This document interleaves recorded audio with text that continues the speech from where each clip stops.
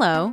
Welcome to another installment of the Central American Group's podcast, in which experts discuss topics related to doing business in Costa Rica, El Salvador, and the rest of the region.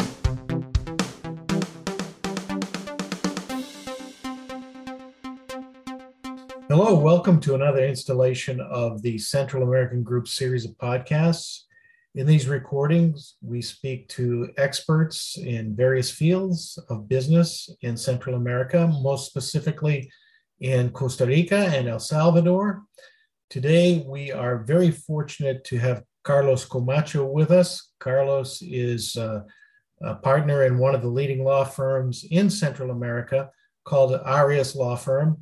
Carlos, welcome to our podcast. Tell us a little bit about yourself. Thank you, Stephen. It's great to be here. We, as you said, we are a Central American law firm with over 80 years of experience working with foreign direct investment. We have offices in El Salvador, Guatemala, Honduras, Nicaragua, Costa Rica, and Panama. And our main focus is working with companies in setting up their operations in any of these countries. I'm based in Costa Rica specifically, and what I have been doing for most of my career is helping investors navigate the regulatory climate and successfully set up their shop in Costa Rica. Okay, that's very interesting.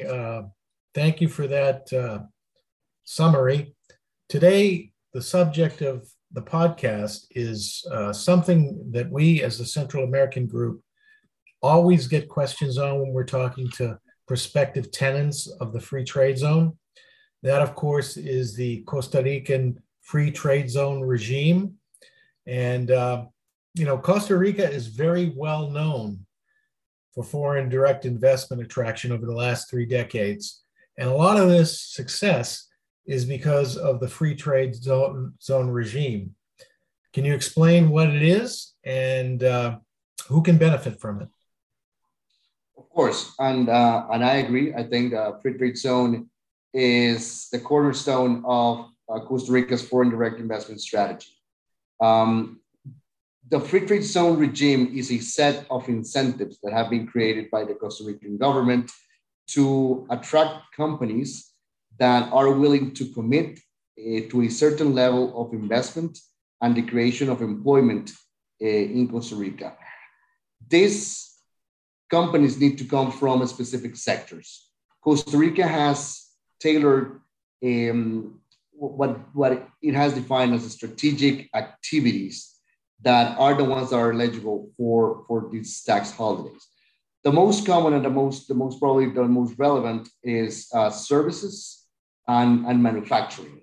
And within manufacturing and services, there are other set of subdivisions that are mainly focused to attract medical device companies and software development services, shared service centers, and anything has to do with research and development.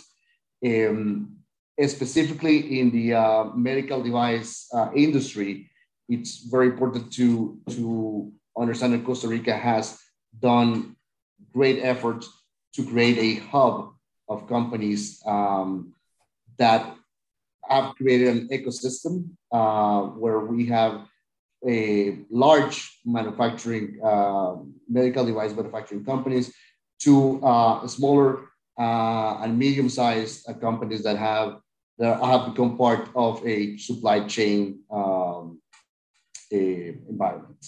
The free trade zone as such basically provides incentives such as a reduced income tax or zero income tax if it's in the service category, no importation taxes for raw materials, no importation taxes for equipment. So let's say you are a manufacturing company, anything that you bring into the country for the operation, once you have complied with the application, will be tax exempt. And then anything that you manufacture here in Costa Rica and then re-export will be tax exempt on the exportation, and the gains that are produced for that activity in Costa Rica are taxed at a very reduced income tax of only 6%. If you make a larger investment, over $10 million, then that reduction goes to 0%, so 0% income tax.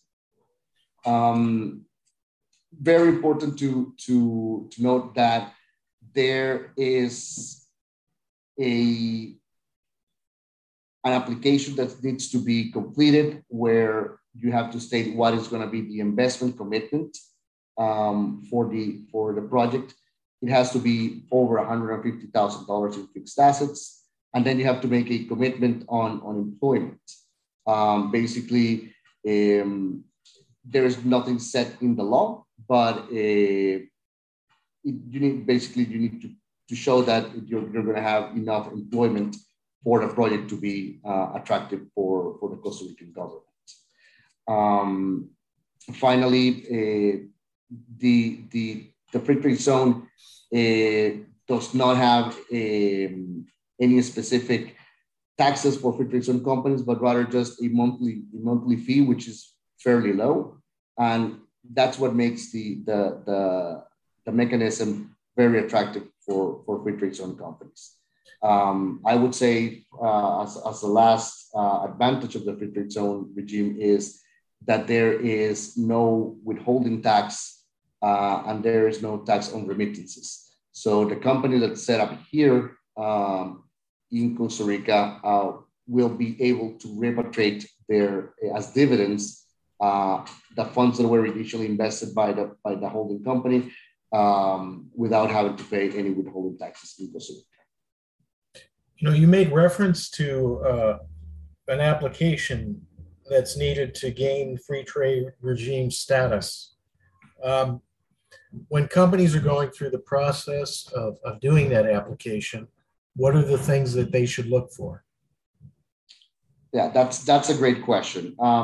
The government has made the process fairly straightforward.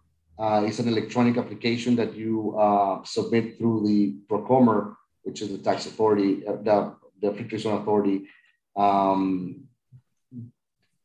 And you will include information such as the location of the activity or the site where the company is going to be operating, the investment commitment, and a description of the services, manufacturing process that the company is going to be undertaking. This application, although is the filing of the application is straightforward, you do need to be very careful in the preparation of the business plan and in the commitments that you strategically need to include into the application.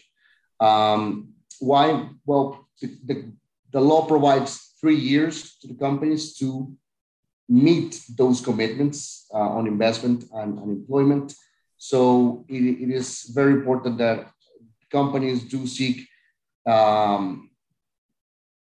legal and expert advice on how to prepare those applications. The applications usually,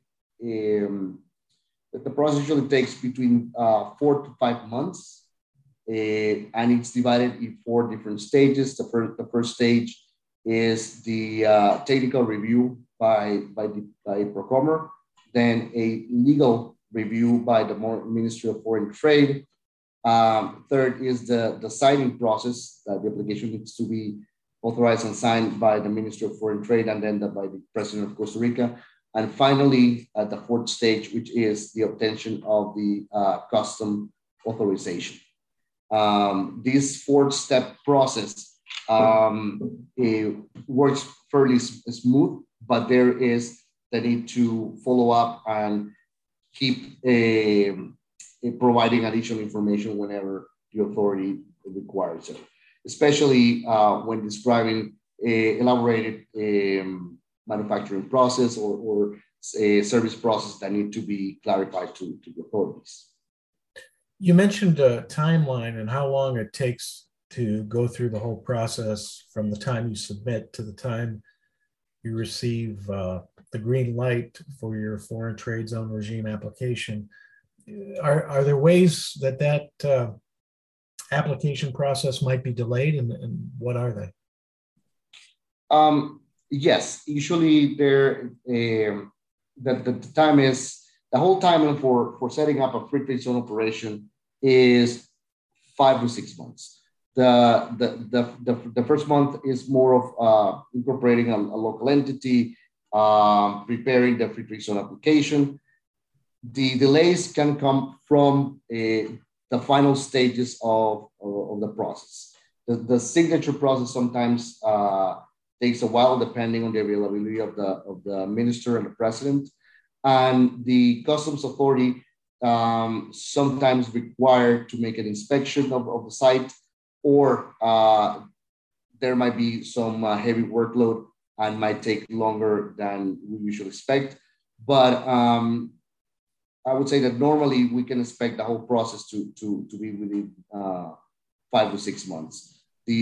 Although delays are expected, it's not huge delays. The Costa Rican government is very aware that foreign direct investment is very important to the country, and they tend to follow the timelines that they have set, so that there are no major delays. During the time that the government is processing the application, what would you recommend that companies do? How should they use that time? Well, that's a great question, Steve. Basically, what we recommend is obtaining in parallel other permits that are required. For example, registration before the Social Security Administration to enroll the employees, registration before the tax authority, and the obtention of the commercial license for the specific site. And I would say that a very important task that needs to be front and center of any foreign direct investment project in Costa Rica is seeking the location. The advantage of Costa Rica is that has several options for industrial parks and office parks, and it's key to find the right partner in when you're looking for your site. There are several parks, and there are some parks that have huge experience, and they are very dedicated to working with free trade zone companies. And if you make the right decision to find a good logistics partner where you set up your operation, the rest of the process may go smoother when you apply for these other permits. Are there any activities that are restricted during this processing of the application time? Yes, correct. The Free Trade Zone Authority just make sure that you do not start any commercial activity before the Free Trade Zone authorization is granted. So basically, you cannot engage in invoicing for those commercial activities. What is recommended during this 3 to 5 months period is to start the hiring process, review human resource policies, do all the housekeeping internally. The training of the human resource is key, and usually companies do take those 3 to 5 months to train the staff in the processes that they're going to be undertaking. And then, of course, there's time for construction of facilities, building improvements, installation of all the equipments and IT systems. All that is called pre-operational work, and all that is allowed for companies to perform while they're waiting for the final authorization. One thing that is interesting about the free trade zone regime in Costa Rica is it's kind of dealt with in two different ways. One has to do with an area that's called the Greater Metropolitan Area. And there's what is known as the outside of the Greater Metropolitan Area. Can you tell us what does that mean? Sure, and that's very important because the law has this sense of trying to encourage companies to seek setting up their operation outside of metropolitan areas to improve the quality of life of lesser developed areas. However, both areas provide very attractive benefits for companies. So, for example, inside the metropolitan area, the investment commitment is $150,000 on fixed assets if you set up inside a free trade zone park. Well, if you go outside of the metropolitan area, then it's only $100,000 of investment commitments. The employment the term of the free trade zone benefit is longer if you set up outside of the metropolitan area. One of the things that keep companies inside the metropolitan area is the fact that most universities, most of the current medical device cluster and the services cluster is in the metropolitan area. Most of the human resource is still in the metropolitan area. However, it slowly has become the outside metropolitan area has become another option because of availability of human resource and because there are also new infrastructure outside of the metropolitan area that becomes or is very attractive for companies. For people that might not be familiar with the way Costa Rica is set up in geographical terms, when you refer to the metropolitan area, could you give a little idea of what area that includes, what communities? Sure. The metropolitan area is traditionally known as the San Jose downtown area, Alajuela, Heredia, and Cartago. Of course, there are parts of these four provinces that are out of the metropolitan area, but the confluence of these four provinces, which are the one that host the main largest populated cities, is what is called the Greater Metropolitan Area. If you go outside of, on the west side, if you go outside of Grecia, for example, then you are outside of the what is considered the metropolitan area, and therefore that's where the most attractive investment will be available from there on to the west. And on the east side, from Turrialba on, that is considered outside of the metropolitan area. What happens when companies approach the end of their free trade zone regime program? Well, that is a great question and something that needs to be flagged from the beginning of the free trade zone term. As we said, the common term is 8 or 10 years, depending on the category and the location of the project. But when you are approaching to the end of the free trade zone term, you have each company has the possibility to renew the benefits by making a new project or a new significant investment. Usually, we're talking that the government likes to see a new investment of between 20% and 30% of the total investment that was done during the first years of the free trade zone term. If you do that commitment, if you create a new project or make a new significant investment, the government will process your application and analyze it and will very likely grant you another 8 years if you're in a metropolitan area or 10 years if you're outside. Over 8 years if you're outside, just by the fact that you're willing to make a new commitment on the investment. Another very important thing is you do not need to wait for year 7 or 8 to start making that investment.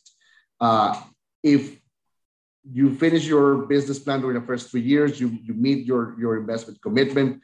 And as it happens often, companies realize that they like Costa Rica, that they like the human resource, that they want to grow in Costa Rica. So the law allows them to do what I like to call reclocking of the investment. So if you're in year 4 and you want to make another significant investment, which goes beyond that 20-30% of the total investment, you can apply for a reclock. That means that you apply for the renewal on year 4, and then you will get another 8 years counting from that year 4. So that will extend you up to 12 years if you're willing to make additional investments while you're still on your first term. So in manufacturing, for instance, I'm just thinking about something like adding a production line might be an action that would enable you to continue to use your FTZ program? Exactly. Anything that will represent an investment in fixed assets, that will definitely be a good opportunity to reclock your benefits. Well, I think we've covered a lot here. One thing that happens as a result of these podcasts, when visitors to our website listen to them, they often have questions. So what I like to do is ask our guests to give their contact information so that they can go directly to them and get access to experts. So can you tell us how somebody with questions about this might be able to get into contact with you and your law firm? Thank you, Steve. Yes. My office email is carlos.camacho@ariaslaw.com. And you can find more information about our firm and our free trade zone and foreign direct investment practice at www.ariaslaw.com. That's ARIASLAW.com. Well, Carlos, thanks for joining us today. What you had to present to us was extremely interesting, and I know that it's going to be useful to the listeners. Thank you, and have a great day. Thank you for having me.